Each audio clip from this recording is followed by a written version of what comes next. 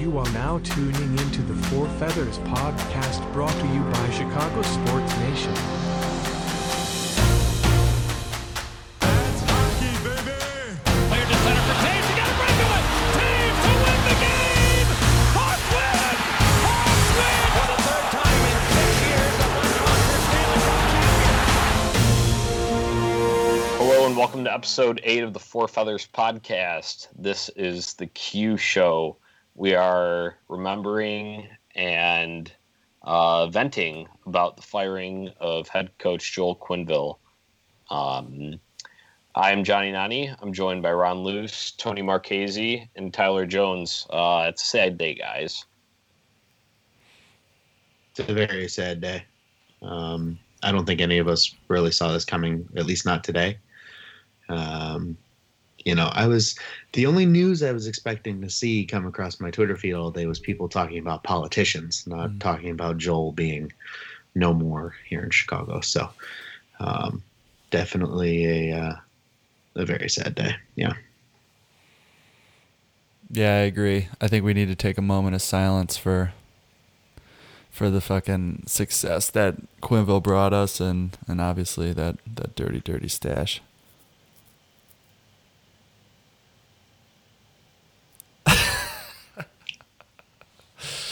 Oh man. Let's pour a little out for Q, boys. Yeah. Pour a little out for Q. Crack 'em for Q. Crack 'em for Q. I like that. Let's crack 'em for Q. There you go. Perfect timing. There it is. All right. So Joel Quenneville, 452, 249, 96 regular season record.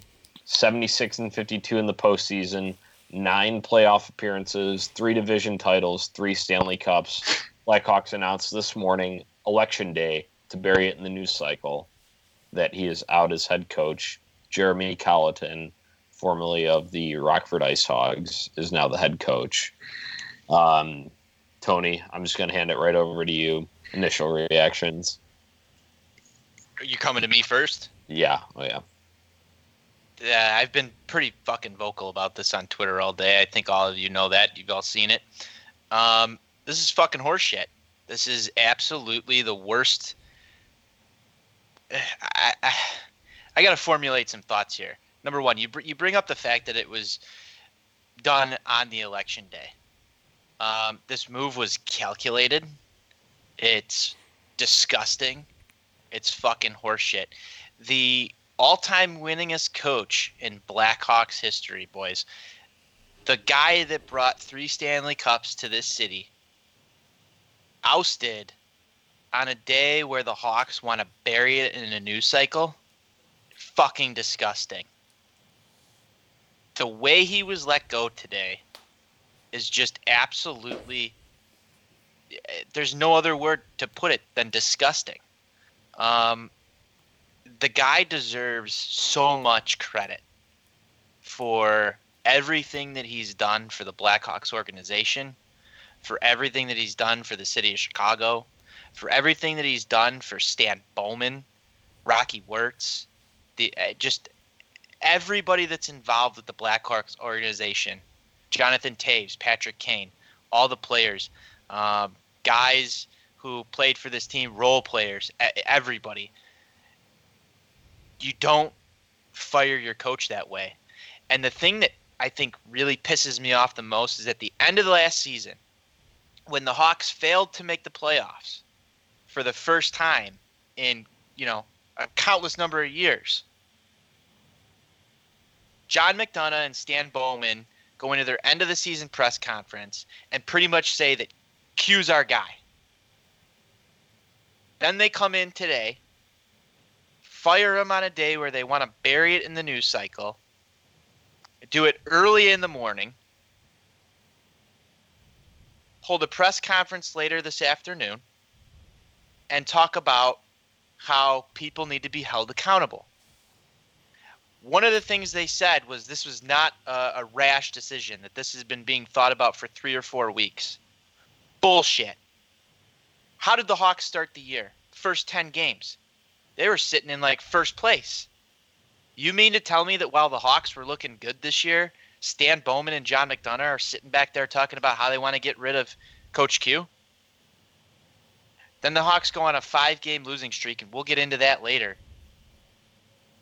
But there's no way that the 5-game losing streak, and I don't know if you guys were listening to the score earlier. They actually brought up there was a gaffe in the last game where Coach Q had not put anybody in the penalty box when Duncan Keith was ejected. Mm-hmm.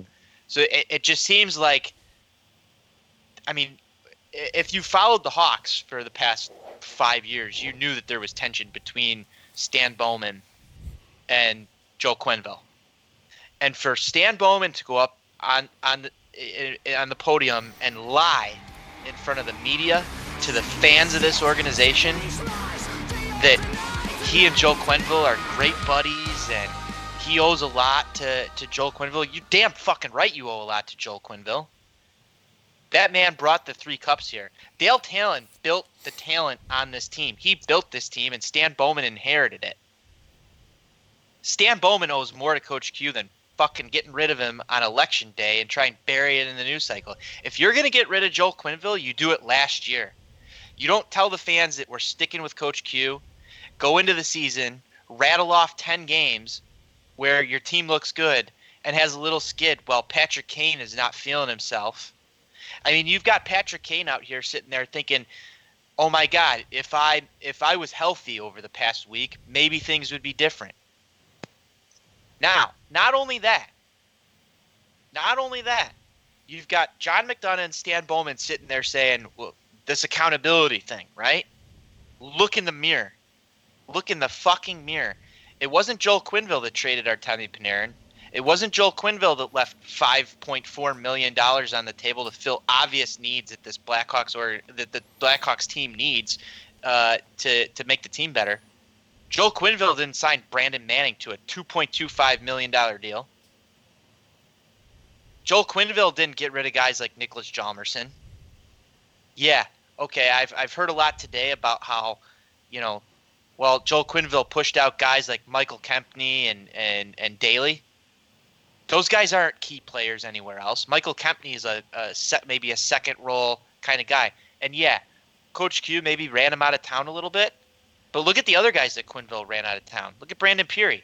What's he doing right now? Jeremy Morin. Jeremy Morin. And then there's another one.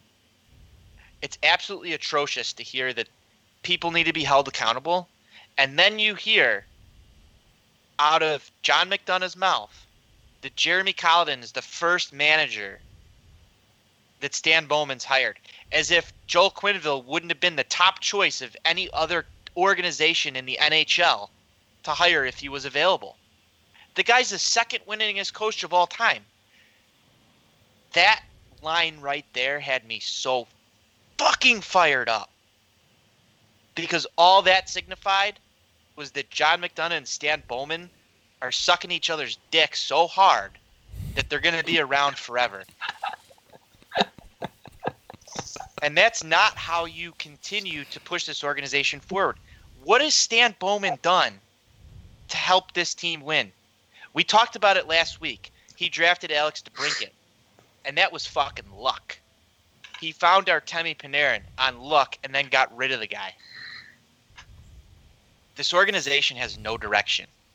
To sit there and listen to Rocky Wirtz and John McDonough tell us as fans that they're going to go to the playoffs this year and that they have one goal and all this other bullshit.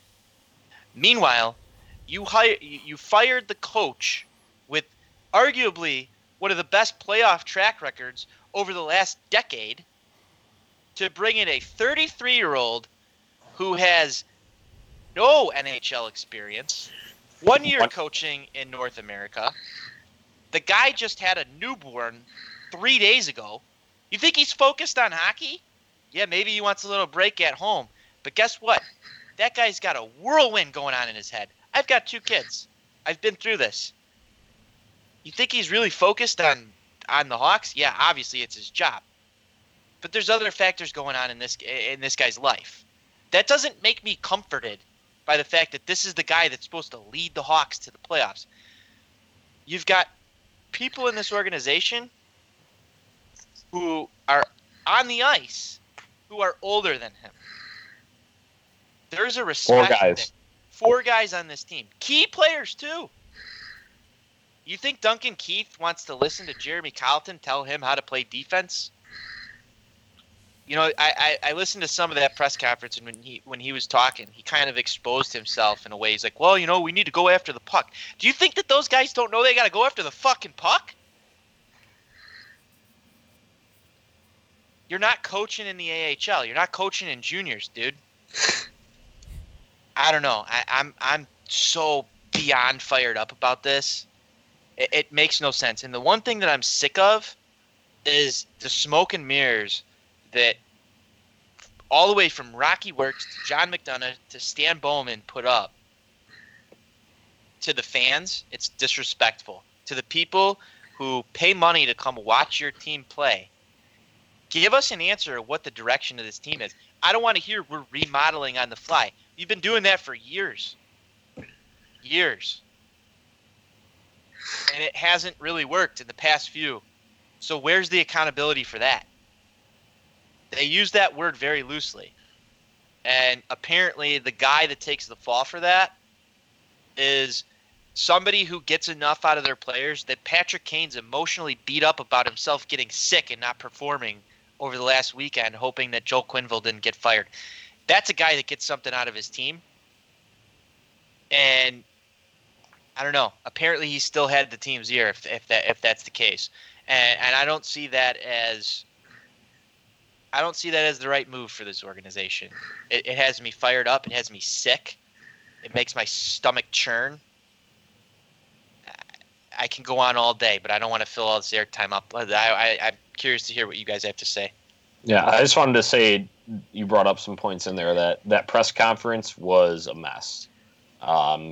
Just messages that were kind of contradicting themselves from one exec to the next, and I don't know, like you said, the direction isn't defined, even though as much as they want to sit up there and say it is, it's not. So Ron, go ahead and sound off.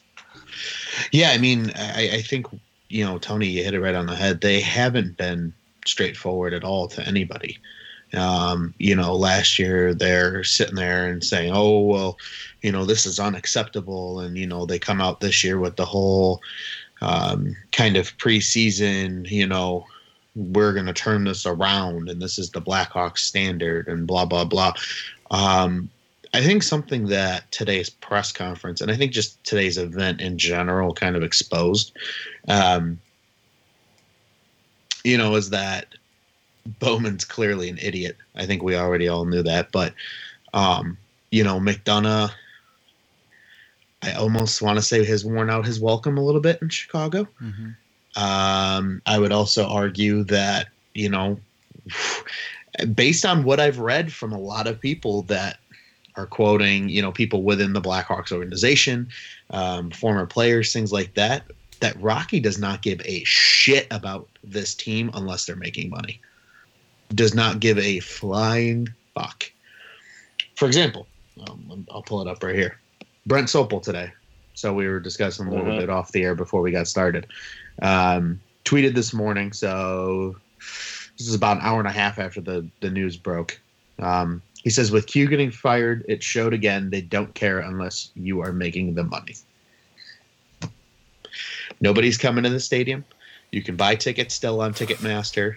You know, normally by this time in the season, you're only getting tickets through StubHub or through somebody you know.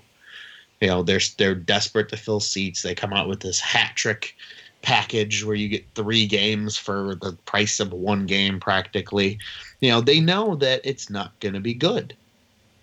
Ron, I was listening to 670 The Score again on my way home. And I think it was Dan McNeil had predicted that the United Center by January to March will only have about 15,000 in the seats if Jeremy Colleton does not take this team in the right direction here. Say the Hawks go, you know, maybe 5-15 over their next 20. Do you guys see that happening? I certainly can. I mean, I wouldn't be shocked considering the fact that they were selling playoffs this year and they're already having trouble packing the stands.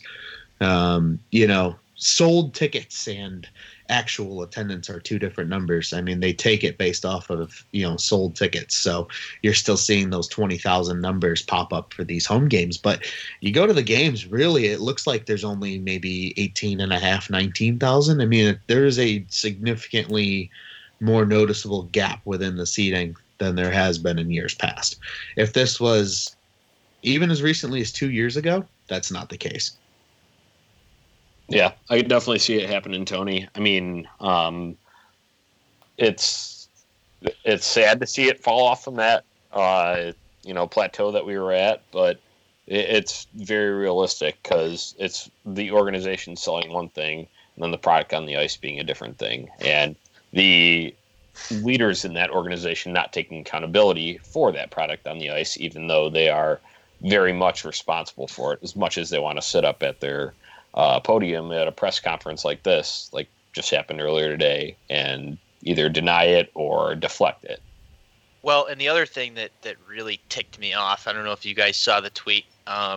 Mark Lazarus had tweeted something out that John McDonough had said that they're not they expected the criticism to come for firing Coach Q. And this goes back to my accountability thing. If there's no accountability, why the fuck are you scared of anything? You can't be. If you're untouchable, which it was pretty much laid out there that Stan Bowman and John McDonough are untouchable, why would they be afraid? They shouldn't, because they're not going to lose their jobs. They're making their salary. It's still the same boys club that they had before.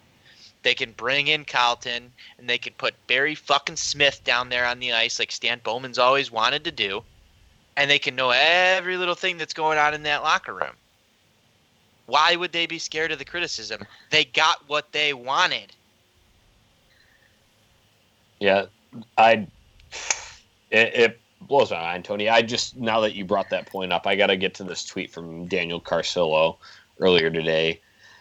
He says, quote, "The firing of Quenneville is nothing more than John McDonough, Stan Bowman, and Al McIsaac's hockey operations in parentheses, desperate attempt to save their jobs. There has always been tension between Joel and the above men mentioned. Barry Smith is best friends with Scotty Bowman, #Blackhawks. The thing that concerns me most is that last point that you brought up about Barry Smith being the internal guy that's the crony for whatever, the Bowmans there. And now he just automatically gets an assistant role. That's like, you hate to, since it's election day, it's relevant to relate it to. It's almost like corruption at a point there. Mm-hmm. That's at least the vibe that I get. Well, and here's the other thing. Isn't the head coach supposed to select his assistants? Yeah. Do you think Jeremy Colleton was like, oh, yeah, give me Barry Smith. I need that guy. Or do you think he had other people in mind? No. So this isn't even Colleton's team. And that's the other thing that really just pisses me off, is that instead of throwing Barry Smith out there as the head coach of this team, and I'm going to put the tinfoil hat on here, instead of throwing Barry Smith out as the head coach, and it's been well known in the public that Coach Q told him to get the fuck out of the locker room, you go and you throw in this 33-year-old, oh yeah, this is the youngest head coach in NHL history, and we're really excited for him in the future and all this other stuff, blah, blah, blah, blah, blah. It's Barry Smith and Stan Bowman making the decisions, because Jeremy Colleton isn't going to be able to make decisions without it going through Barry Smith, which eventually relays it up to Stan Bowman. Do we want Stan Bowman making decisions for what's going on in the ice and who's playing and all that other stuff? No, we don't. So as much as, to me, Colleton is nothing more than a pretty face to put in front of everybody and just kind of stand there while Barry Smith and Stan Bowman, take control of whatever's going on in the ice, because Colleton's not going to want to make a wrong move. No. You're hamstringing the guy before he even gets a fucking chance. He goes and makes a wrong move. Barry Smith goes up to Stan and says, "Hey, look what this guy did. He's out of town too." Who's going to want to come coach here? Nobody, as long as Stan is still GM. It's sad. It's so sad to watch what we thought over the past 10 years was one of the best run organizations in Chicago sports look like this, because it's a complete fucking joke. Tyler, Terry, your beautiful voice. What do you think? I don't know, man. I feel like everything that I had running through my head was already said, but I like what we were just talking about Colleton. You know, he's got his hands tied, and he's in a shitty position, for lack of a better word. I mean, he's not going to make any calls to the front office, right? If he's upset about something, if Quenneville, the second winningest coach of all time, can't get the shit done that he wants done on his team, then 33-year-old Jeremy Colleton is going to be able to? Fuck no, right? He's not going to be able to do that. And then, you know, if he speaks out against management, he can't, because then what? It's his first coaching job, right? Is he ever going to get one in the NHL again after rumors spread that, oh, this guy isn't willing to work with our front office? So that's the perfect person for fucking Bowman to put into that position and slaughter if needed, or just leave him there and be the scapegoat. It's ridiculous. It's like it's mob mentality shit. They're putting shit together and knocking it down just to get things the way that they want them to be, right? Because Quenneville went through obviously we all know that Quenneville should not be off this fucking team right now, but he's fired for what? Like, what is the actual reason? For a 5-game skid on a Canada trip? He's a scapegoat. Exactly. He's a scapegoat for everything that's happened over the last 2-3 years. All the bad deals that fucking Scott made, right? Fucking Quenneville didn't sign Bickle to a fucking $5 million contract and then have to lose one of his best talents in Tavo. He didn't do that. He didn't make that, right? If Tavo's still on this team, we have a legit first line center or winger. He didn't make that mistake. So it's hard to even put into words how shitty this is. Yeah, no, I don't disagree at all, because I still remember to this day, you know, that was one of the first contracts that I said, what in the fuck is Stan doing? Because don't get me wrong, Bickle, great human being. Love the guy as a player. Have nothing against him as a player or as a human being. Hated the dude's contract, though. When you're making $16 million over 4 years for 9 fucking goals in the playoffs, Are you kidding me? To be a role player. He had 18 total goals that season between playoffs and regular season. So here's one. Do you remember? You guys all remember Richard Panik, right? Yep. When they re-signed Panik, and I was listening to it, I got to give credit over to I think it's the Madhouse Pod that Jay Zawaski and James Naveau do. They were talking about that when that happened, and one of the things that Panik had said, they're like, "Oh, how was your contract negotiation with Stan?" And he comes back and the answers, he goes, "It was easy. I looked at the number that Stan was going to give me and I just accepted it right away." Are you fucking kidding me? You're the GM.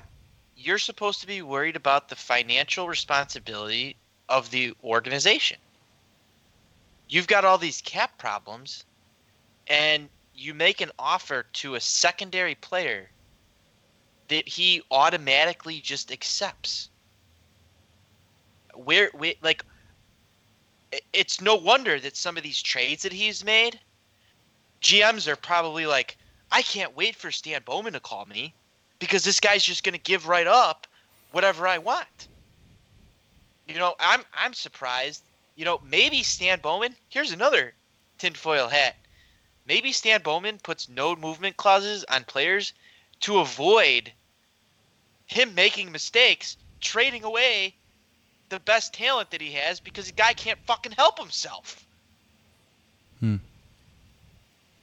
If you can't go into a contract negotiation with a guy like Richard Panik and not have some negotiation, there's a problem. Because you're worried as an individual at that point about somebody coming back to you and having a negotiation, which is what it's supposed to be.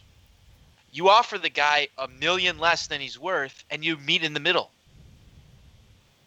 Like, where's the sense of I'm gonna try and extract the most value out of a player for the least amount of cost? We've seen this over and over and over again. Taves and Kane getting record deals that eat up $20 million of salary cap space. Brent Seabrook, Richard Panik was signed to a ridiculous deal. Brandon Mann, like right now, like look at some of these deals. We've talked about the Cam Ward, like was it $3 million or something? Like, Yeah, $3 million. Absorbent amounts of money for people because Stan Bowman just wants to like hand it out and not have to deal with the whole like, I don't know if this is gonna work. I'm gonna have to negotiate with this guy. That's his fucking job. Is to try and get the most value on a roster for the least amount of cost. It's that simple. And all he does is the exact opposite. I'm going to pay the most money to people that I possibly can so that I don't have to make the hard calls on who stays, who goes. And so, yeah, let's throw no movement clauses on guys like Artem Anisimov. Otherwise, I might trade him for a bag of pucks and have nothing left over. There's probably somebody telling him, you better put a no movement clause on that guy or you're going to get rid of him in a stupid fucking deal. Has Amazing. Bowman ever made a good trade that you guys can think of besides the Vermette trade? Because, I mean, that one actually, helped us get pretty deep in that run. But I you know what, Tyler, I'm glad you brought that up because I saw a point today, and it was actually Barstool Chief, friend of the podcast. He was bantering with Sopel a little bit.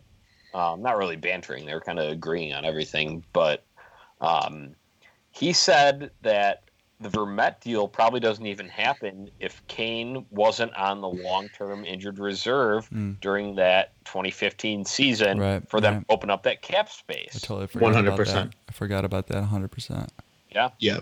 Yeah, because Kane goes down in, I think it was mid-February, injures his collarbone or whatever on the hit from Petrovic, and all of a sudden you have, was it pre-10.5 mil? Regardless, you had at least $6 million that freed up all of a sudden. And yeah, they go get Vermette, they go get Kimmo Timonen, and even though he didn't play at all. What the fuck was that deal? That did nothing. No, that was strictly a locker room thing. Let's get Timonen a Stanley Cup. And I mean, so for what how we're it turned saying, out, it was great. But the only deal he even made that was taking good is those a cheat. chances. You should not have been taking those chances on a guy like Kimmo Timonen for that fucking deal. Yeah. Vermette works out, though. I will agree. Other than that, though, and that was another thing of lucky circumstances. Like think about what we just said. What talent has he brought in that's been worthwhile? And you talk about DeBrincat. Well, that was kind of lucky, too, because that, teams passing on DeBrincat being undersized, and then he picks him up in the second round, and then there you go. He has hell of a rookie year. So, all right, let's go back to this, though. If you leave Andrew Shaw on this team and you sign him to some, I don't know, Montreal gave him a fucking ridiculous deal. But if you don't move Panarin, you can arguably still have Shaw and Panarin here, and this team has more grit. What has this team done since Andrew Shaw left? Stan Bowman has systematically gotten rid of every role player that's played a key role for guys who don't play key roles over and over and over again.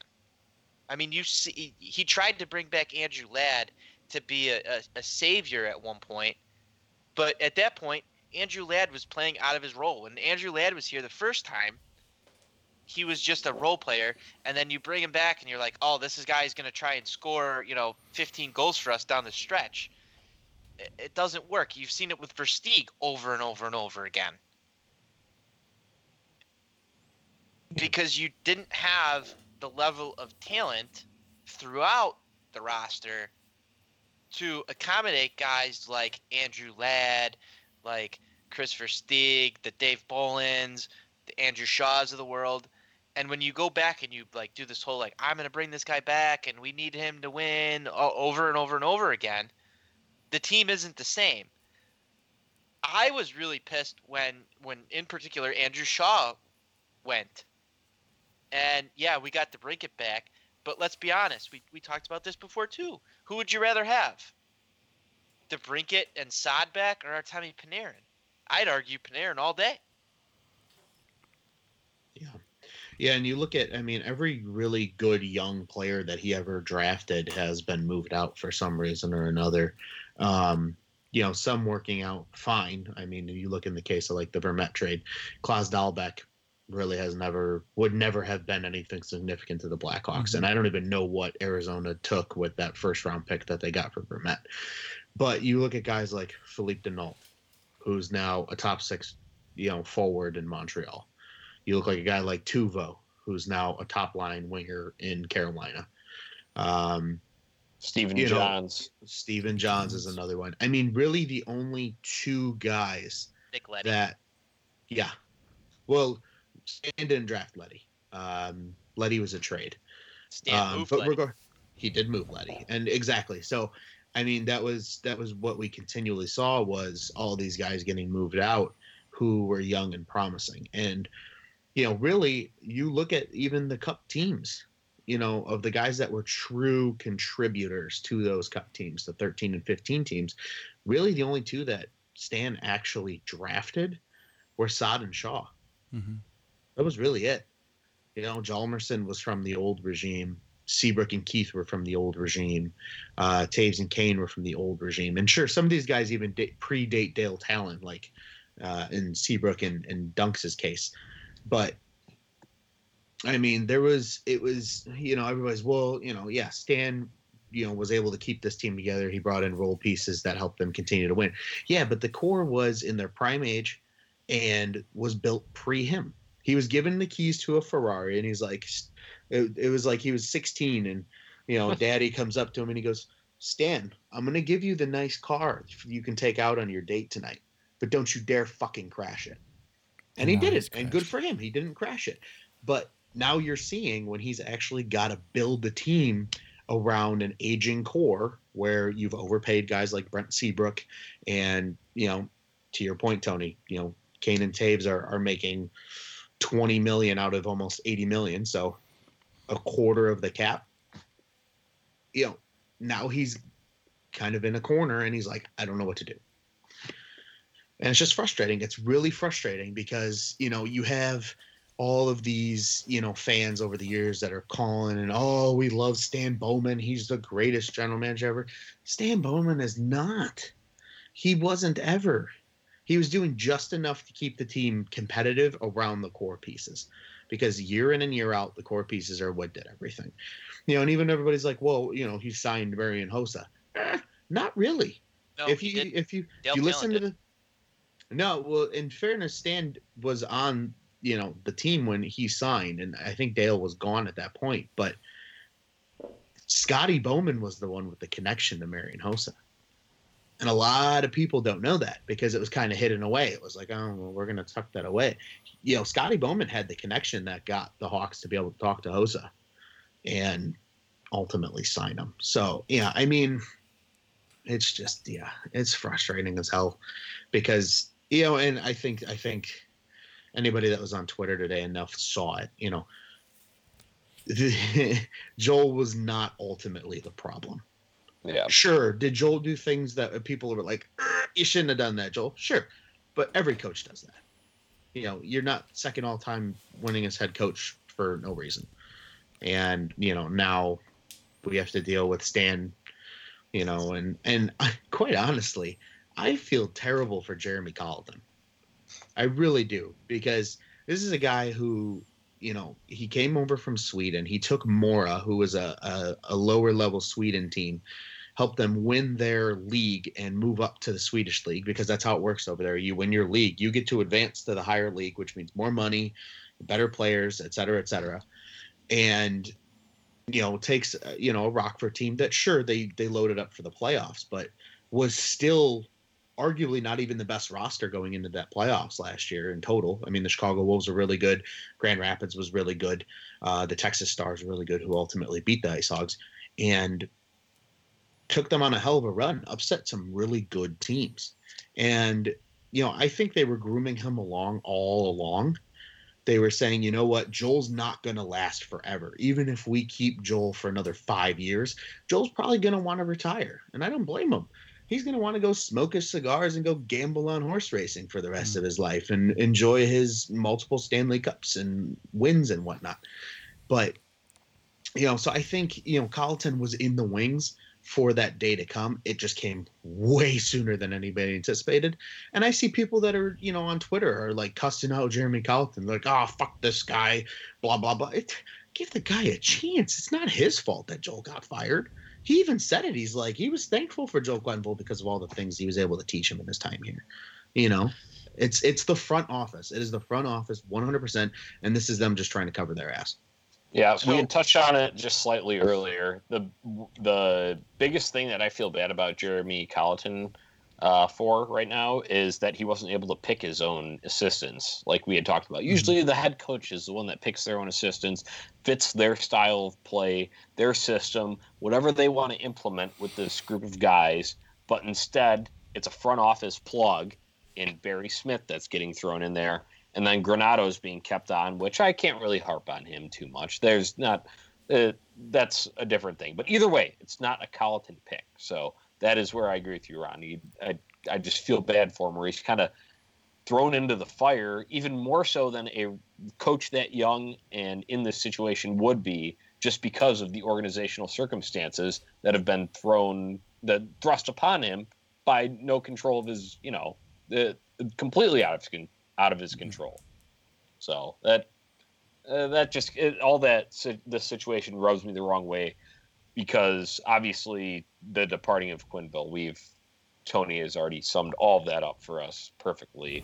But the transition into the new era too. It's not like they say it's a fresh start like they did at the press conference, but that I don't buy that. That's not a fresh start if you ask me, with those surrounding coaches there.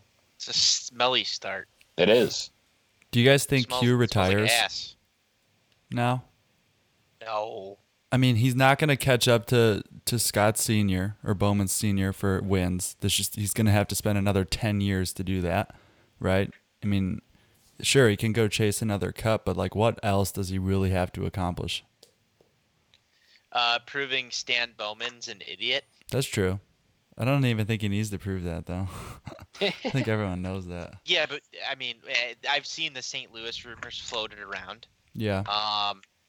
If you're Joel Quenneville, yeah, you can go rest on your career, and I mean, he's a Hall of Famer, so right. you could rest on that, and you're successful. But I mean, let's talk real life. If you had the opportunity to go make a few extra $1 million, wouldn't you? Of course. And I mean, if you're a competitor, and we know that Joel Quenneville is a fucking competitor, wouldn't you want to go shove it down your former organization's throat and say, "Why the fuck did you fire me?" Do we still have to pay him for next year, right? He still gets paid that money. Yep, he's still making $12 million over the next 2 years. Cool. Where does that come out of? That's nothing listed on cap or anything. No, right? It doesn't come out of the salary cap. But the Hawks still owe him that money. Gotcha. Good for him. Yeah, that's just out of He Rocky's earned that pocket. shit. Yeah, so I saw a comment from Mike Yo. It was probably last week, I would say, mid last week, where the Blues went on a skid, and he said that his job should be in question.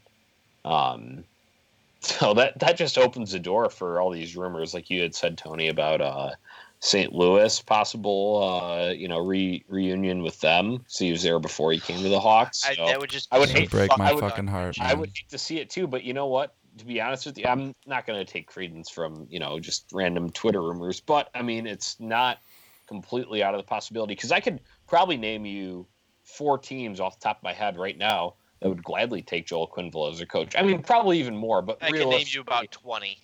Right. Well, realistically, in terms of where these teams are at and the direction that the coaches have led them in, Philadelphia Flyers, St. Louis Blues, and there's probably a couple Look at Ottawa, dude. Look at that video we just watched. Yeah. And don't forget the LA Kings just fired their head coach about 3 days ago. Yeah. Right. Even though they said that they were committed to him. But, that if a guy, that's before something like a Quenneville thing opens up. And I don't know. it sucks. It sucks. How do you root for this team the rest of the year? I mean, this is something that I'm legit struggling with. After watching that press conference today, and the Hawks are a huge part of my life. I mean, obviously, I'm spending time podcasting about this team, as we all are, right? And we're all in pretty much agreement that the way things are being run right now is pretty shitty. And this is what we're stuck with. I mean, there was zero indication that John McDonough, Stan Bowman are on any sort of hot seat. And that was solidified by the, well, you know, Jeremy Colleton's the first guy that Stan Bowman hired comment. How do you root for these guys? I mean, the only thing that I could think of is I want to see guys like Patrick Kane, Jonathan Taves, Seabrook, Keith, Crawford. I want to see them succeed. But to just know that you have, you know, this regime in place right now that's not afraid to stab a guy like Joel Quenneville in the back. And it's not so much that they fired him. This is sports. This is business. We've seen coaches get fired left and right. It's, to me, the way that they did it. The trying to be sneaky and do it on fire him on Sunday. Fire him on Sunday. Fire him yesterday. No, let's wait. And this is the PR side of John McDonough. And I'm a huge White Sox fan, so go fuck John McDonough for, you know, that Cubs tie that he has for coming in here. And it's fine when you're winning Stanley Cups, John McDonough, but right now I hate your fucking guts. Let's bury this in the news cycle. Let's kick this guy out the door. Let's do it early in the morning. Let's try and have this press conference at 3 p.m. And did you see how fucking scared they looked when they were sitting up there?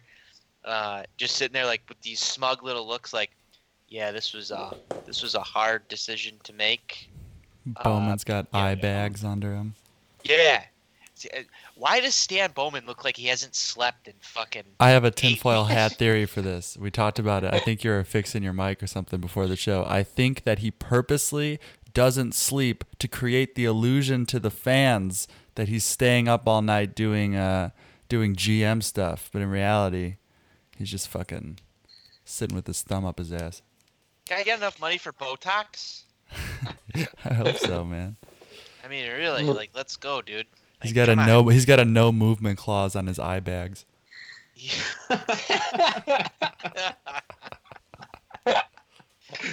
I mean, it's either that or he's into some pretty hardcore drugs, which might explain some of the trades He's he's just made. Wolf of Wall Streeting that shit, man.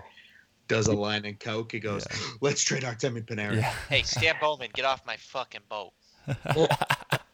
The guy who I was most upset with watching that press conference was John McDonough. Very defensive Smug. in all of his responses, very smug. Just, you could tell that him and Stan are on the same team, and we know it, but put on a better face. That's, I don't know. If you go back and watch some of the clips from it, he's just like, when he's taking the questions from the media, he's almost taking it as an attack, even if it's not meant to be. And it just stinks. It stinks to high heaven. So But that's why I asked the question: how do you root for this team? As a fan, like, we've got listeners, right, who are gonna ingest this podcast and hear us rant about how fucking shitty this is. And how do you go through the rest of the year and watch this team, support this team, spend money on this team, go to games, watch the games on television, watch or listen to the games on the radio, and root for these guys? Like, how are you guys going to approach the rest of the season? Now, we talk about, like, okay, let's give Jeremy Colleton a fair shot. But is it really Jeremy Colleton's team? Or is it Stan Bowman's team? And if we all don't like Stan Bowman, how do you send a message to the guy that this is unacceptable? How do you send a message to Rocky Wirtz and say, we don't like the way that this organization is being run right now? Because if guys like Brent Sopel are out there saying, well, you got to make money.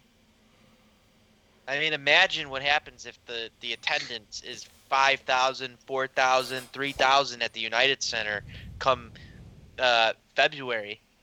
Imagine the kind of message that sends to the Blackhawks about don't be shady. Tell us what you're trying to do. Because we've been on this whole we're riding the fence thing for years.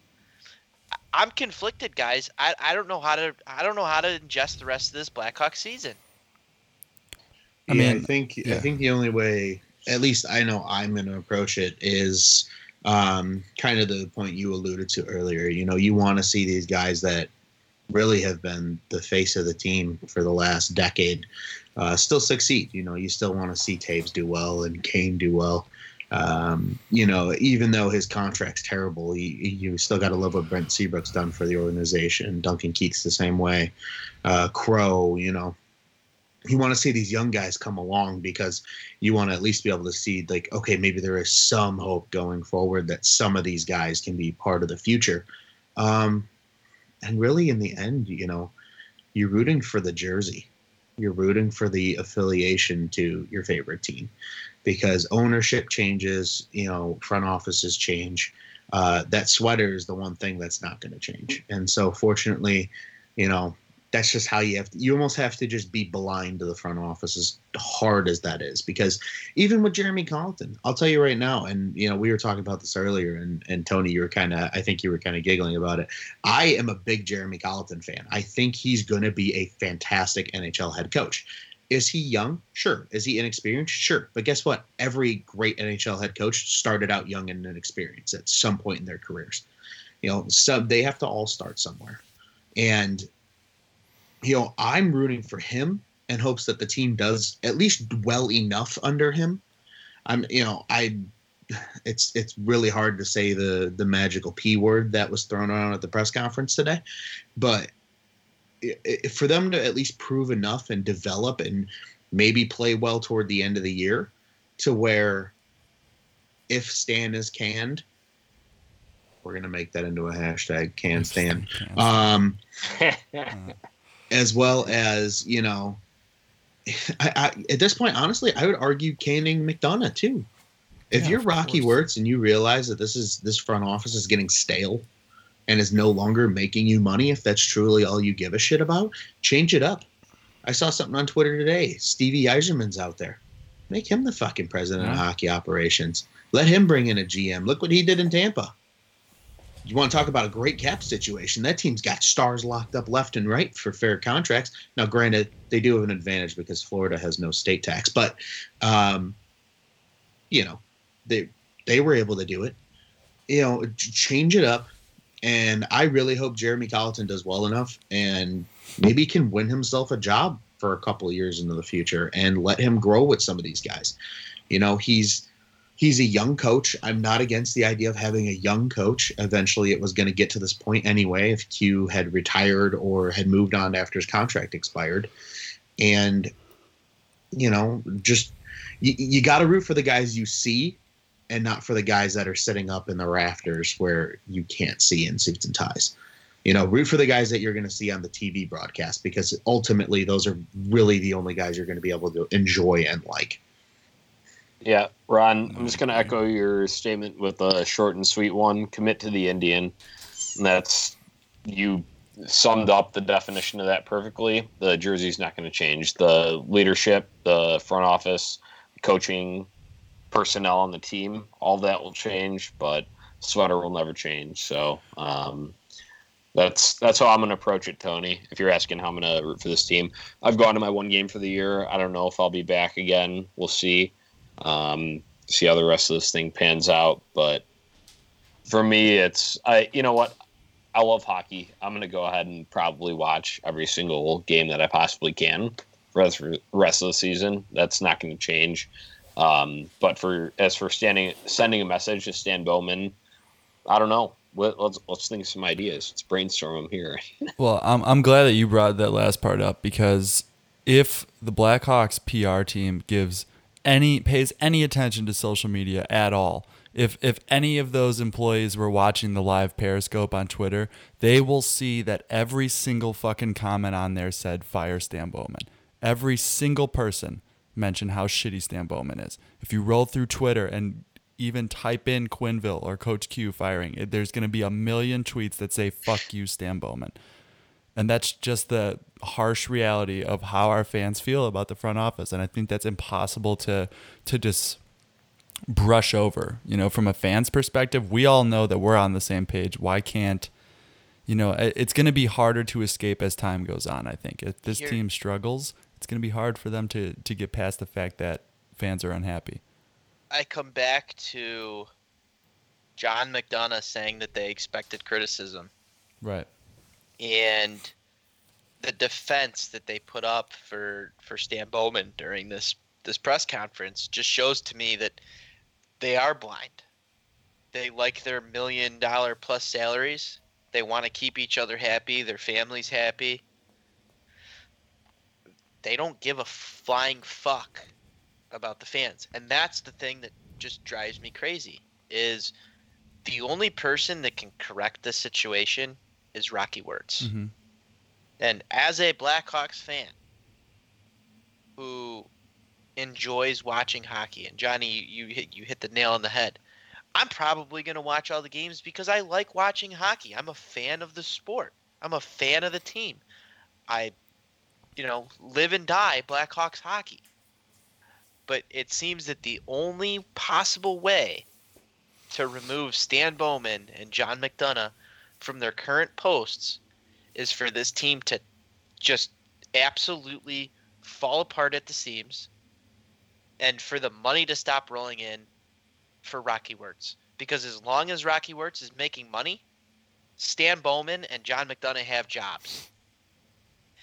And in my opinion, the only way that this team turns itself around as far as coming back to the playoffs, as far as bringing back championships and Stanley Cup parades to Grant Park, down Michigan Avenue, is for Stan Bowman to be far as fuck away from the Blackhawks organization.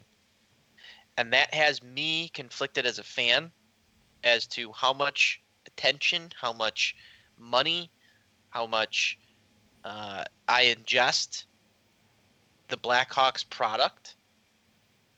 Because if you don't send a message, nothing's going to change. I wanted to add this in really quick too. This just kind of came across my mind, but I like how they are saying that they expected criticism, but he has been fucking receiving criticism far before this move. Like, Stan Bowman has had nothing but criticism attached to his name for the last 2 years. So why, expecting yes, you should expect criticism because that's all you're receiving up until this point. You haven't made a move that would give us another feeling to have about you. It's ridiculous, man. Here's a thought. Why didn't you try and use that extra cap space to improve the team before you fired the fucking head coach? Maybe because they were trying to justify a reason to fire Joel. Right. Again. Yeah. Right. The first Goes skid back they go to on this year. Where's the accountability? Where is it?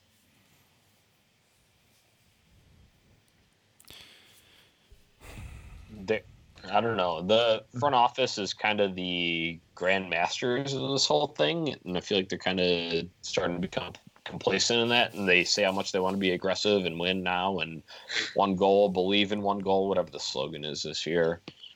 But, one of my favorite things was that Bowman says he's going to be buying. Yeah. He's going to be buying at the trade deadline.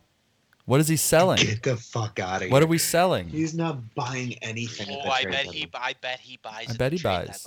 I bet he buys. Because if he doesn't buy, what does this all look like?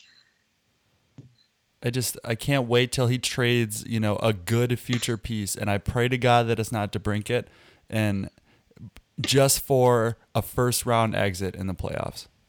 I pray to God it's not Boqvist. And so do I. Or any of these guys, man. Package the two of them together. It's just God, don't give me Stop. fucking. You guys You're are gonna give me. giving them I've had enough ideas. heartbreak today, man. There will be a hole in the wall behind me if that happens.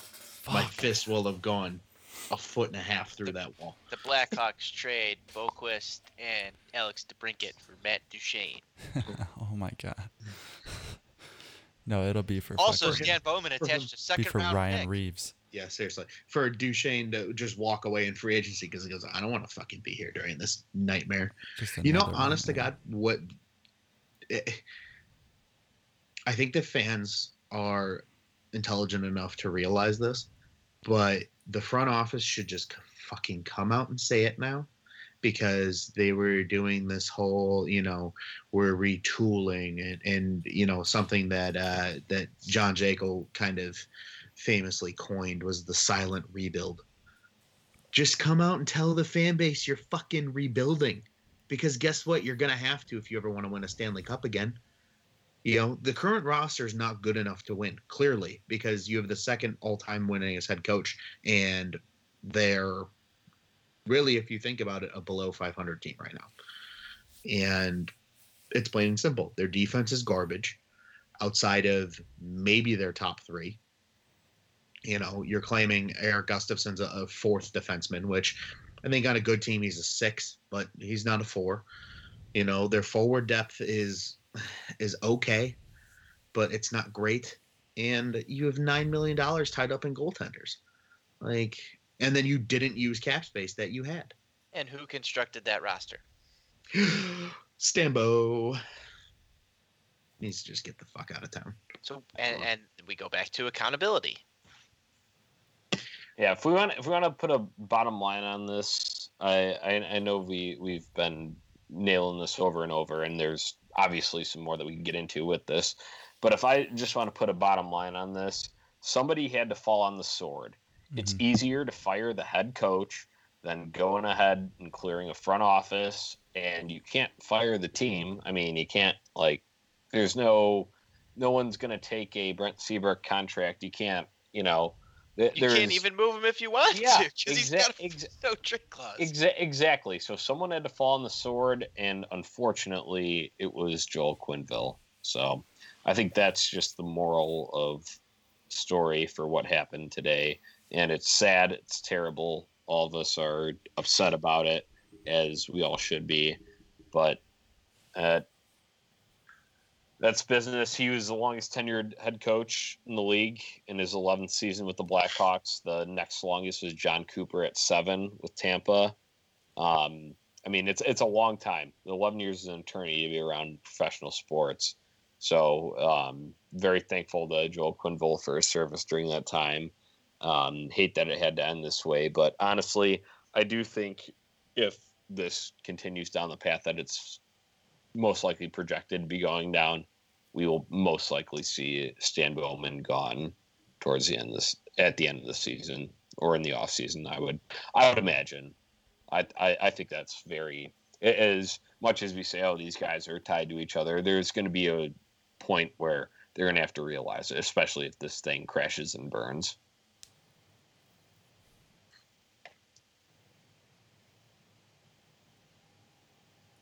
It's just such a shitty day.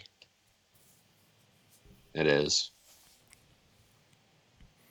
I think I'm going to have another little drink for Q here. I mean, Johnny, I think you bring up a good point. I would hope that Bowman's gone at the end of this year because, if we look at kind of the natural trend of things, of them underperforming and then the results that come attached to that underperformance, I think that the only viable answer if they have yet another shitty year would be to get rid of Bowman, just as a point of pleasing the fans, right? I mean, last year you make all this huff and puff about missing the playoffs and that we threaten at getting rid of Q's job. Now we actually get rid of Q's job, and that's paired with, trades of Hammer and all these other fucking people before that year for getting first round booted of the playoffs.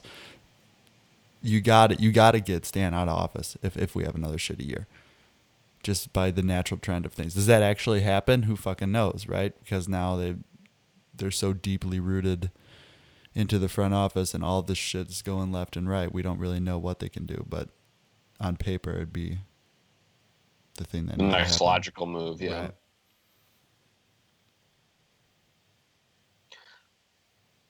Not until they let Jeremy Colleton really get a hold of this roster. I see the smirks on all your faces right now. It's phenomenal. This is for those of you who don't know, this is our first time all webcamming, and like usually you can hear the sarcasm in Tony's voice, but now we can see it in his face, and it's fantastic. We've now just committed to always having the webcams on. Yeah, we when have do to. these podcasts. We have to.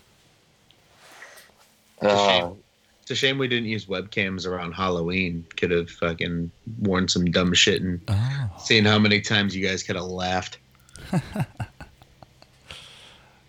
Is there any positive to this at all with the Q? I mean, the one thing I take away positive is that Ulfie and, you know, hopefully we get some type of a new look on our PK or power play. But other than that, I mean, obviously there's no positive to Quenneville going, but assistant coach is getting canned. I'm not too upset about. Yeah, so there's a couple notes I had here. We were the 27th ranked power play at 14% conversion rate, 22nd ranked penalty kill, 67.6%, or excuse me, 76.6% killed off. Usually assistant coaches given those duties to oversee that. So, I mean, is that really going to change with the assistant coaches that have been assigned to Jeremy Colleton, not ones that he's picked? Who knows? But if you're looking for positives, Tyler, maybe relating to younger players on a more personal level, seeing how a guy he's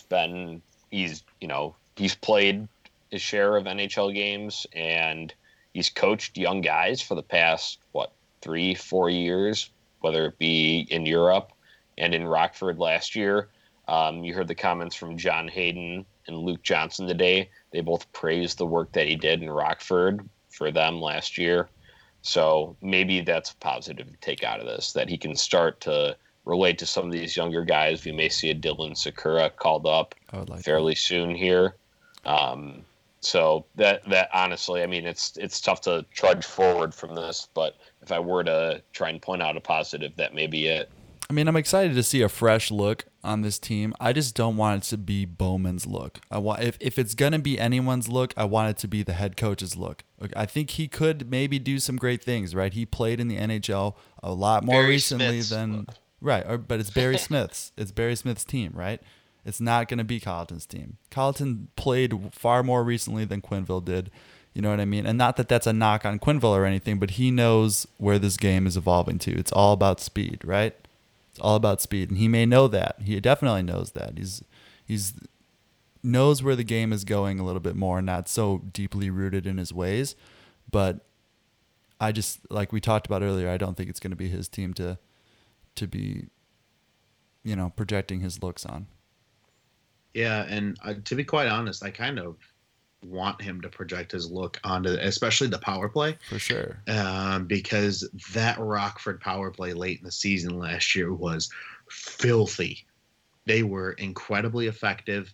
They got the defense involved. I think I can count maybe 2 or 3 Wolves games I went to late in the season when they played the Ice Hogs where, Rockford puts up 5 goals and 4 of them come from defensemen. I mean, the D were jumping into the play. Forwards are going balls to the walls on every shift. I mean, it's just, maybe it's just those little things that can breathe some fresh air, at least give a positive outlook going forward. Mm-hmm. But yeah, the rest of this season is definitely going to be tough. He's pretty high on Edgel too, right? Because Edgel was on like the first couple lines when he was going through that playoff run, I believe, right? Yeah, Eitzel had a monster playoff run for Rockford last year. I think he was, in a top 6 role, as were a couple other guys notably. But I'd like to see him hop over. What was that? I said I'd like to see him hop over, man. He's a big body that can score goals. I wouldn't mind seeing him out there instead of Johnson. Yeah, and to that point, I would much rather see Dylan Sakura versus like a Chris Kunitz. So, Of course. I think something I also saw a lot today on Twitter was the hope that, and again, I don't want to, beat the dead horse of Barry Smith's team, but if Jeremy Colleton can have any true influence on who he wants to play on the roster, I would not be opposed to seeing a guy like Chris Kunitz sit for a couple of games in favor of a guy like Dylan Sakura or even like John Hayden to get some more ice time. I think that's the only really positive to side with, is that he's going to give some more responsibility to younger players. Yeah. Yep. Eric Gustafson said that Colleton helped him along the way a great deal last season as well. So that may be something else to look at if you're looking for positives in this situation. But other than that, sad day. Q gone. Guys, do we want to move forward with the little talk about the current team, week games, or prospect report? Or I think it's a good idea. I mean, we got to move on, right? Like, that's at the end of the day, this is still a team. Right now, so. Right. This is still the Blackhawks, and they're still going to be playing games, and we still going to cover it. So. Yep. So we had that nightmare road trip to to Canada. Lost at Vancouver 4-2, lost at Edmonton 4-0, lost at Calgary 5-3, a game that we definitely should have had. That was a rough stretch, and just one thing I wanted to point out, we talked about it earlier, the not having a guy in the box for Keith during his game misconduct penalty, and then we were still shorthanded for another It was a minute 45 close to 2 minutes. I think it was a minute and 37 or something like that, if you counted off the exact time. But still, that was maybe not the final decision, but a last sign that things needed to change. Just not being organized from a top-down standpoint. So that was a absolutely brutal road trip. We had talked about this pod last week. A week ago today, we were talking about, it was me actually saying this. I hope we come out with the same energy that we did on some of those circus trips where we'd go and it'd be 7 games and we'd win, 5 of them, take another one of them to overtime and all that. And none of that happened. Not even close. Nope. Yeah, tough watching for the Blackhawks this past week there. Top heavy scoring has dipped off. Obviously, Kane's sickness, flu, whatever it was, that doesn't help things. But you see how this team goes into a shell as soon as that top half scoring dries up. So we think, what can we do to improve this? And we talked about it just a few minutes ago. Dylan Sakura, is that the next answer here? I like to think so. I mean, at this point, it's worth a shot. I mean, if we're being completely honest, what the hell do you have to lose? These guys coming up and getting some NHL tick. I mean, give it to them. Maybe we could use some of that cap space. Get a score, and maybe that scorer can help us score some goals. Is that scorer's name Fireball? It's named Firestan. There you go. Yes. Firestan Bowman. That was like my 4th one of those. Somebody's taking fireball shots, just for the listeners who aren't in our video call here.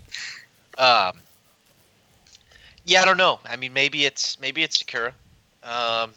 Maybe it's a trade. Maybe it's using that cap space over the offseason. I don't know. I don't know what the answer is. Maybe firing Joel Quenneville ignites this team and the top heavy scoring comes back. I'll take a step back. Maybe that's the message that needed to be sent. Who knows? But we said this in the preseason. We've said it during the success that the Hawks have had, this team is going to rely on the top-heavy scoring. It's going to rely on the stars to play the best hockey that they've ever played in order to carry this team. I don't think that anything that we have in the minors currently, juniors, whatever, is going to be the difference maker between this team being a fringe playoff team and a cup competing team.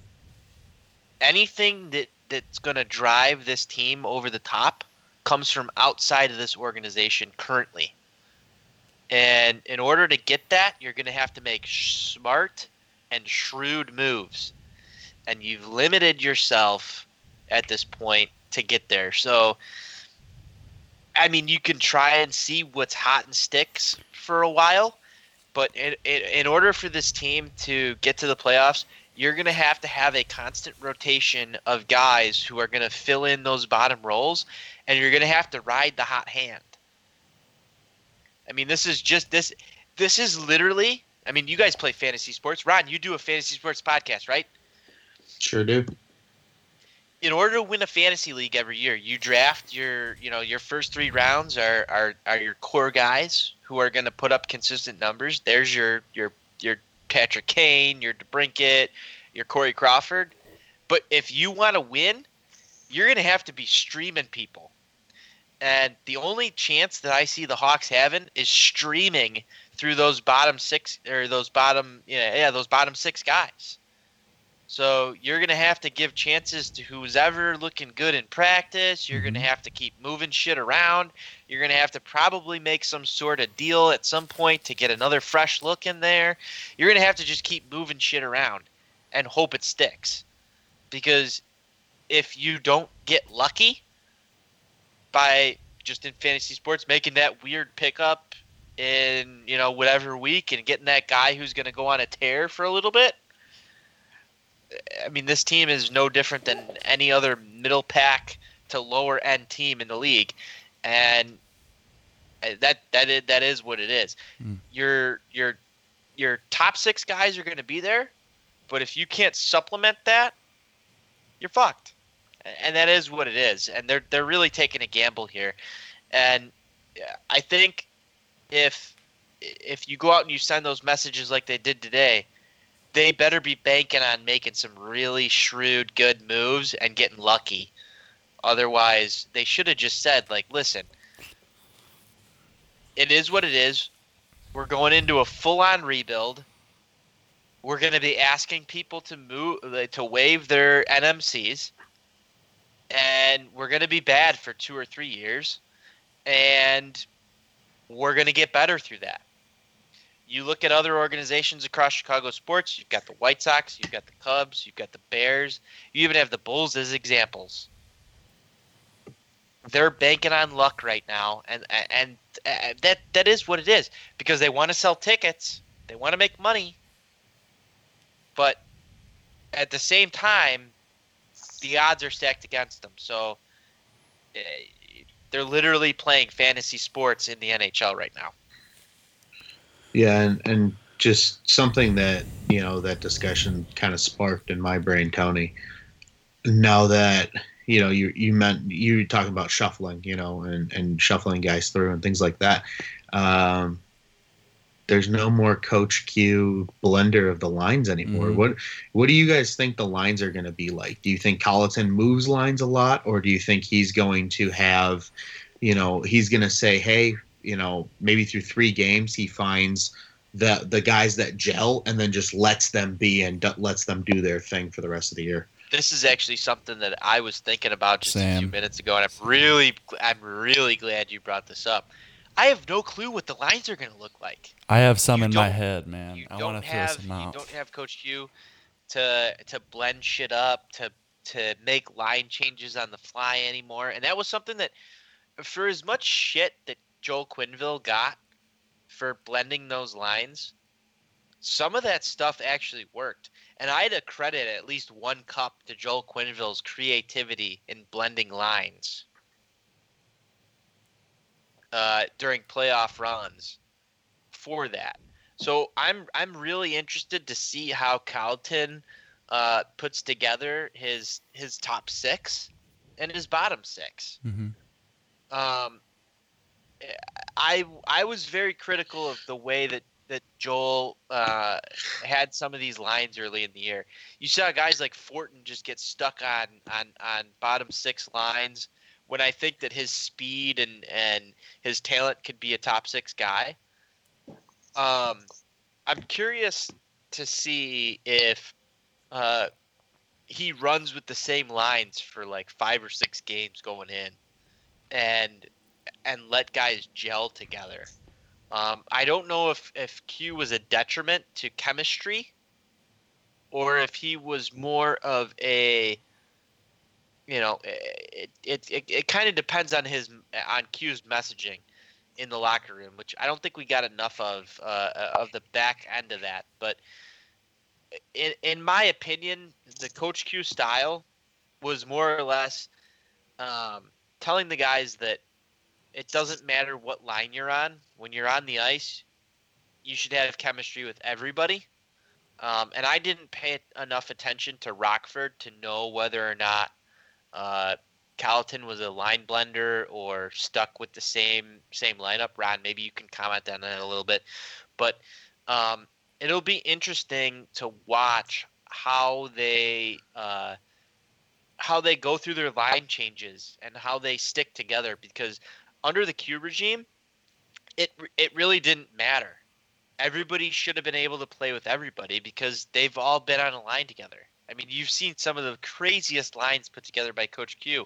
That's something that I'm really interested to see progress over the next few games. Yeah, and just to quickly add before Johnny and Ty, before you guys kind of throw in your answers, I think one thing to consider in terms of Colleton's lines when he was in Rockford was you have larger rosters in Rockford in the AHL, so you have a lot of additional guys that they try and kind of flow through the different games, and especially because you're playing a lot of 3-on-3 games, where you're playing a Friday, Saturday, and Sunday. So, you'll see different line combinations, but I think for the most part, as long as guys were gelling and playing well together, he wouldn't just switch it up if they had one bad game. It would take like 1 or 2 bad games for the lines to blend a little bit. And actually today at practice, the lines were as follows. So the top line was DeBrincat, Taves, and Saad. The second line was Schmaltz, Anisimov, Kane. Third line was Martinson, Kruger, Fortin. The fourth line was Kunitz, Camp, Cahoon. Let's not make up nicknames for that line. And then he had Luke Johnson and John Hayden were rotating on the forwards. And then D pairings were Keith Yokiharu, Davidson, Ruda, yikes, and Gustafson, Seabrook with Manning rotating. So at least preliminary lines. Did we have a? I'm toasted at this point. Did he put together a KKK line? He did. Okay, there you go. Ron said that we weren't going to make nicknames for that, so thanks for doing that, Tony. I think Tony took 2 fireball shots just in the time I was explaining the Rockford lines. So he's well on his way, and that's okay. That's good. Hey, Ron, do you want to do lunch tomorrow? Maybe. That might have to happen. Just do fireball shots get to come with to lunch? Oh, shit. I drive into work, so I could definitely bring whatever's left of this. I thought you were going a completely different way with that. I thought you were saying you were driving to work, so you didn't want to take any shots, but that's the opposite. I'll be fine. It's only 11 o'clock. Hey, time change has really saved me. I got an extra hour of drinking, and I'm going to keep that extra hour until the time changes again. A PSA for listeners: there will not be anything left in that bottle of Fireball before this podcast is over. So. Not. So I just wanted to throw out. I don't really know what to think of those lines, at least going forward. I mean, that's how it's going to be to start, I would guess. Obviously, feel like he's trying to get the best talent clicking once again. So revitalizing that top-heavy scoring that we've had. So, I mean, honestly, I don't know. It's a completely new regime that's been brought in. It's all up to Jeremy Colleton. So I'm honestly just kind of going to sit back and watch this, see how it unfolds. I mean, I really hope he goes for the game that we're going to assume he wants to play, which is a speed and talent-based game. And with that, we've been talking about Sakura jumping up to the NHL. And I think that, to get our best foot going forward, I would love to see him on a first line with Taves and Saad. And then you slot DeBrincat down so we can finally get Kaner playing alongside an opposite-hand winger that can score goals. I'm not talking about Nick Schmaltz because it obviously doesn't work with him on the wing. Okay, then that leaves us with a pretty decently talented bottom six. You got Fortin and Schmaltz on the same line, assuming that Anisimov sticks with Kane. And then, your fourth line and whoever slots in on that other wing on the third line is not the best pickings, but Kruger hasn't had a terrible year, and Hayden, I'd like to see him kind of get some more time on the wing as well. So we're really only looking to fill 2 spots that can go to Edsel, Martinson, you name it. You know what I mean? But I'd really like to see Sakura or Cahoon. Cahoon's another person who can slot in on that third line and really play a speed game with Fortin and Schmaltz. But I'd really like to see DeBrincat slot against Kane and Sakura up there with some really good talent in Taves and Taves. You know how I feel about Saad this year already, but if he's playing his game, I'd like to see Sakura up there because that's 2 guys that are willing to get to dirty areas and 1 really talented, speedy playmaker that can set up some shit for them. You know what I mean? Yeah, and just to quickly piggyback off that, I like the idea. I think you almost have to keep Anisimov with DeBrincat and Kane. Just again, you have that big body who can kind of go to those dirty areas and allow DeBrincat and Kane to not divert away from themselves because you saw it I think early on with Schmaltz, Saad, and Kane. Saad wasn't able to be himself because he had to be the puck retriever for those guys. So, just my 2 cents at the back end of that. But I feel like Anisimov's a misunderstood player. I think because if you slot him, I mean.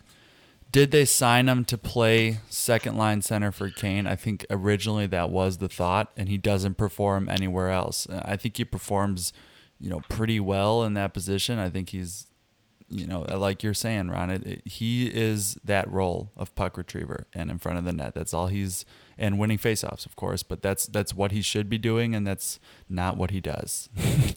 But in that case, yeah. I mean, So my 2 cents on Anisimov.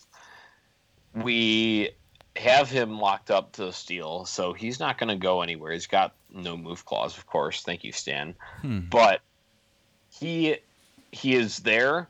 Why not maximize his value? Exactly. So I think he's in the right spot there where he needs to be on that second line. I mean, if he performs there, why not? Tyler, I like your lines a lot there with DeBrincat opposite of Kane, setting him up with a right-handed shot to feed to. That would be ideal to see going forward, but for sake of spreading things out, getting the most of it, I think that they're probably at least for the get-go, Jeremy Colleton probably going to stick with DeBrincat up there, top line. But that, like I said, that's just my 2 cents on it. Just wanted to offer that up because if you're going to have him on the roster, he's going to be there anyway. Try to maximize his value there. Yeah. And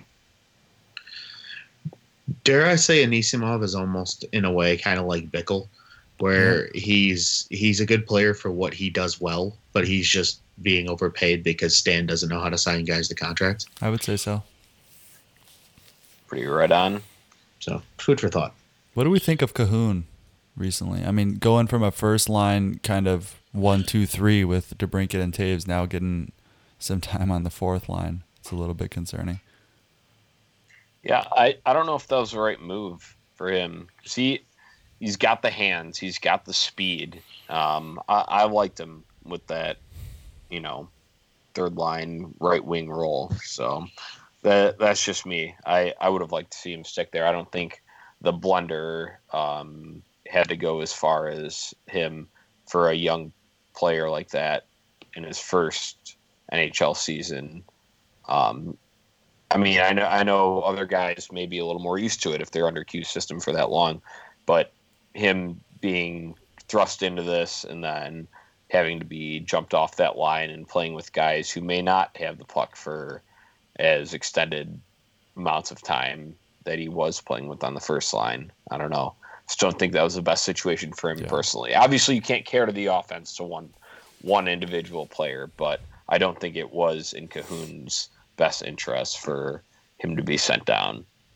Yeah, I don't think he's going to perform there. Like it's similar to Anisimov's kind of problem when he's on a different line. Like what possible playmaking ability is Kahun going to have on a line with Kruger and Martinson?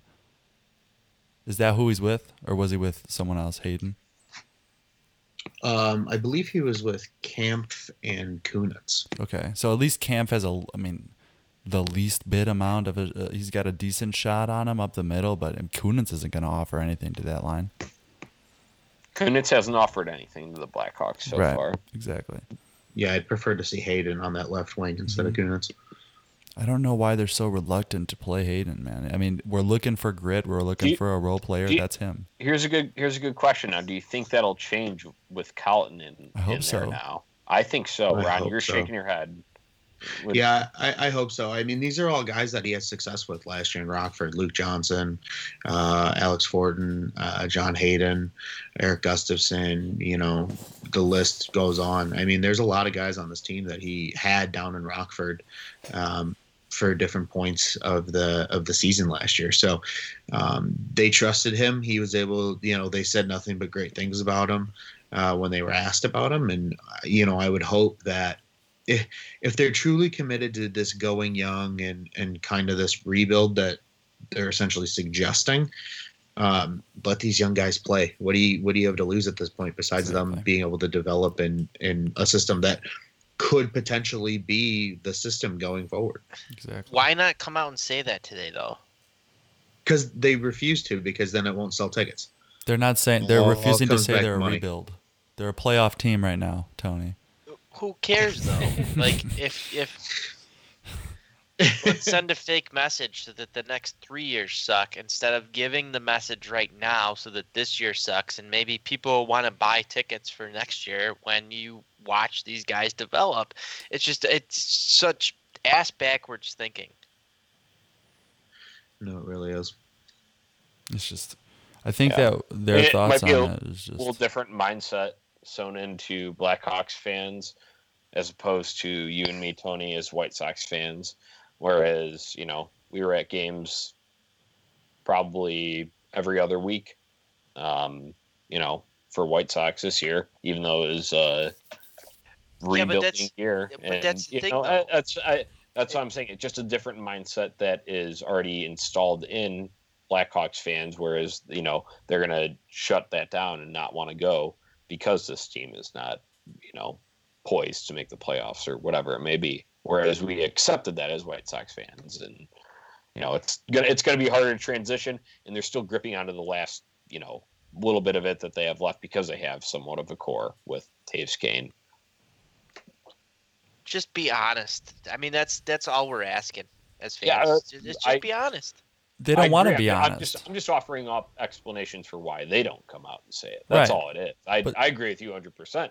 Just be honest with us, but that's.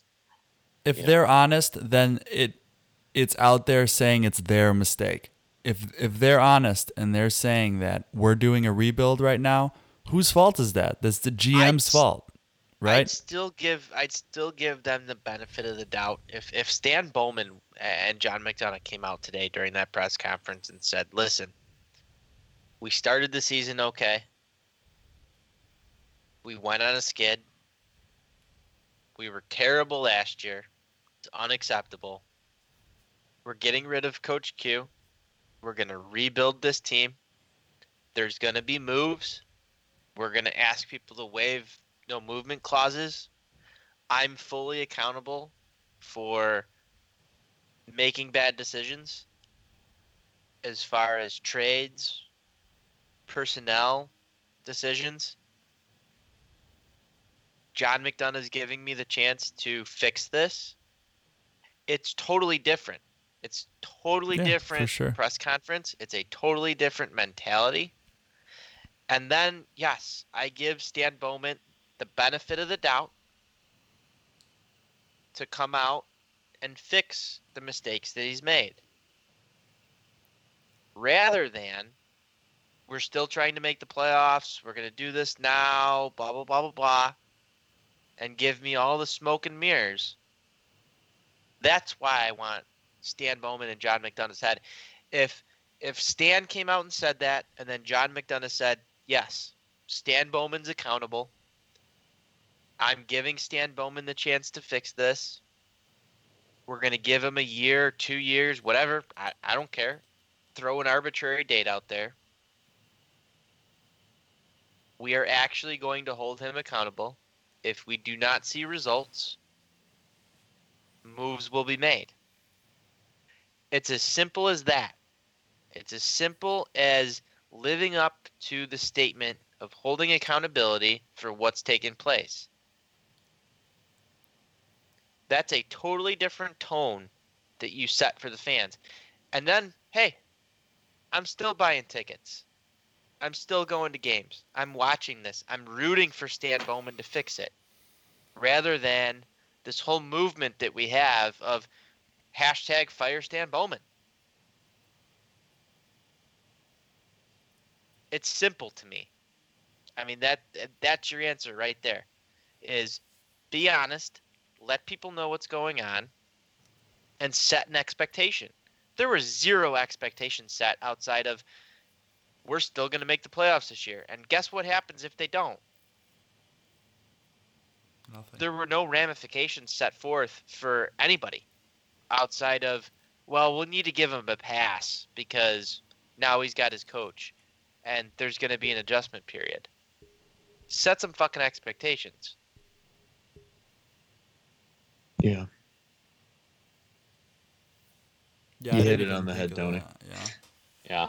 Yeah, it's I didn't think of that excuse because I know earlier we were kind of talking about, the natural ebb and flows of things have been to can people or make some changes. But, with what you just kind of said, I think that would be the perfect excuse that they can make is, give him some time. This is the first coach that Stan's put into play. Yeah, they have it pretty locked down to keep Stan in office. It's disgusting.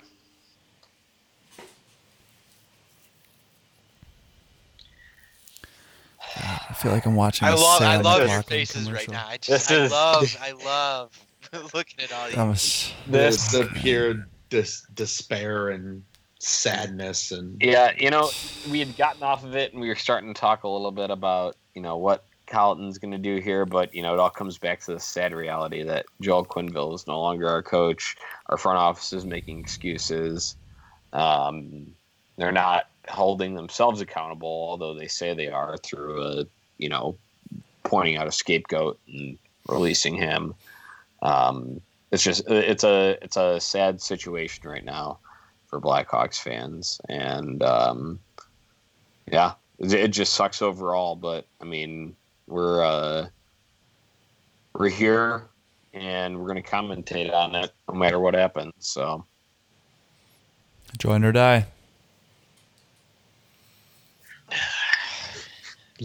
let's go Hawks. yeah, as I say, we got oh man. All right, so Jeremy Colleton's first game Thursday night at home against Carolina, 7:30 p.m. Saturday they hit the road at Philly, 12 o'clock start, and Monday at Carolina, 6 o'clock start. Nice. So hopefully we see some energy, some revitalization from some of these top guys. I want to see it throughout the whole roster, but you get a Patrick Kane, like we had mentioned earlier. Patrick Kane talking about how he's emotionally distraught over not feeling well enough to play. He's gonna have this 4 full off days of rest to get himself healthy again. Let's see if he can get back to that, league leader in goals sort of slot that he had himself in before that. I mean, Kane and Taves were off to the start. That was almost the best of their careers to begin this year. So, I mean, as much as this, power struggle, coaching situation change, all that sucks. We're gonna have to start looking forward here. So, anything you guys want to comment on, or what you guys are looking forward to for this upcoming trip? I think I'm just looking forward to seeing what Colleton is actually able to do and how much kind of reign he has on the team, and then just the response of the team, who's playing with who gets hot, who doesn't.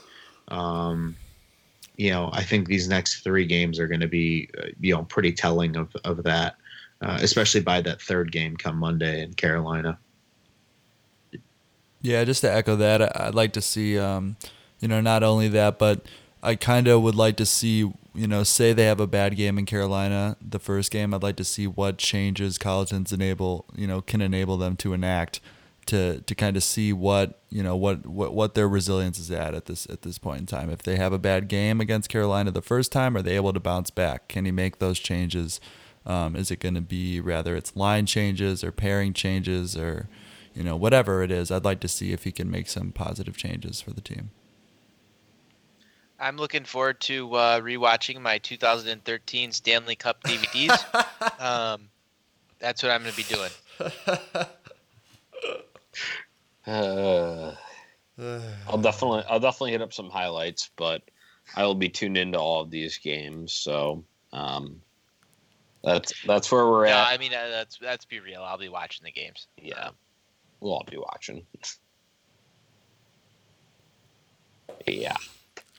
And so sad. Do we want to give a "Let's Go Hawks" and just end this? No, we should Or just play maybe "In we the should Arms just of an end it. Angel" by Sarah McLachlan. All right, I'll give one positive note. Dylan Sakura leading the Ice Hogs with 10 points, 4 goals, 6 assists through 12 games. Hopefully we see him soon. Let's look forward to that. Dylan Sakura is going to get called up at some point this season. Let's hopefully that Colleton's emphasis on young talent, speed, an offensive attack sort of game allows the system to just expand beyond what it was with Q just messing with lines, and we actually get some reinforcements, and who knows, that may bring a spark. So with that, let's go Hawks. Let's go Hawks. Oh, Fire Stan Bowman. in the Arms. I was gonna start singing that too. That's what I feel like. I now. reserved my Sarah McLachlan for Marion Hossa highlights, but that's just me. I feel like a dog trapped in a cage. That's what I feel like right now. All right, I think you can cut it off there, Ty. And this was Four Feathers Podcast, episode 8. Johnny, Tyler, Ron, been fun. And I'll tell you all about it when I see you again. We've come a long way from where we began.